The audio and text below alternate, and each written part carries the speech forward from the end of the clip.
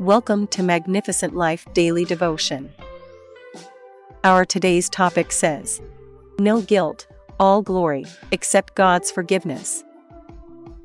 Our Bible verse of the day is from 1 John 1 verse 9, which says, if we confess our sins, He is faithful and just and will forgive us our sins and purify us from all unrighteousness. We all mess up. We all make mistakes. Not only that, but we all do things we regret. And we all need forgiveness. But do you allow God to take control? Or do you allow feelings, the ego, to be in charge? Where do you go for forgiveness when you need it? I hope you know that forgiveness is a gift from God. He is always waiting to forgive us when we come to Him with a humble heart. All we must do is confess our sins and ask for His forgiveness. He is faithful and just to forgive us and cleanse us from all unrighteousness. God is always there for us, ready to forgive us and help us start again. All we have to do is let Him lead. It is human nature to feel anger, resentment, and bitterness towards others who have wronged us. But with God, He already made a pathway to forgive us through Romans 5 verse 8, which says, but God shows His love for us in that while we were still sinners, Christ died for us.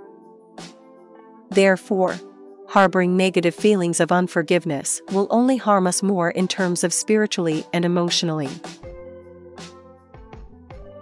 John 3 verse 16 says, for God so loved the world, that He gave His only Son, that whoever believes in Him should not perish but have eternal life. The Bible tells us to embrace God's forgiveness, Romans 8 verse 32. Therefore, do not allow your feelings to control you. Instead, allow God to direct your path. It is important to remember that unforgiveness is not of God because He desires for us to have a heart of forgiveness and to release the negative emotions we are harboring. When we embrace God's forgiveness, we acknowledge His power to forgive us and commit to forgiving others. Also, it is a way to remind us that we are not forgiven because we deserve it, but rather because God is merciful and gracious.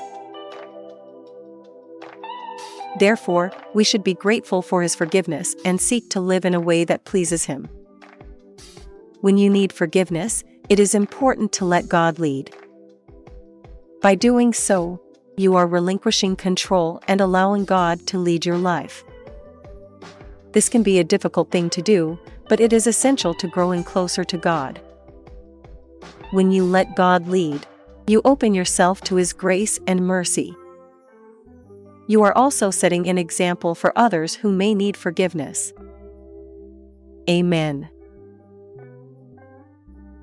As we close today's daily devotion podcast from Magnificent Life Ministry, I want you to remember Psalm 103 verse 12, which says, as far as the east is from the west, so far does He remove our transgressions from us.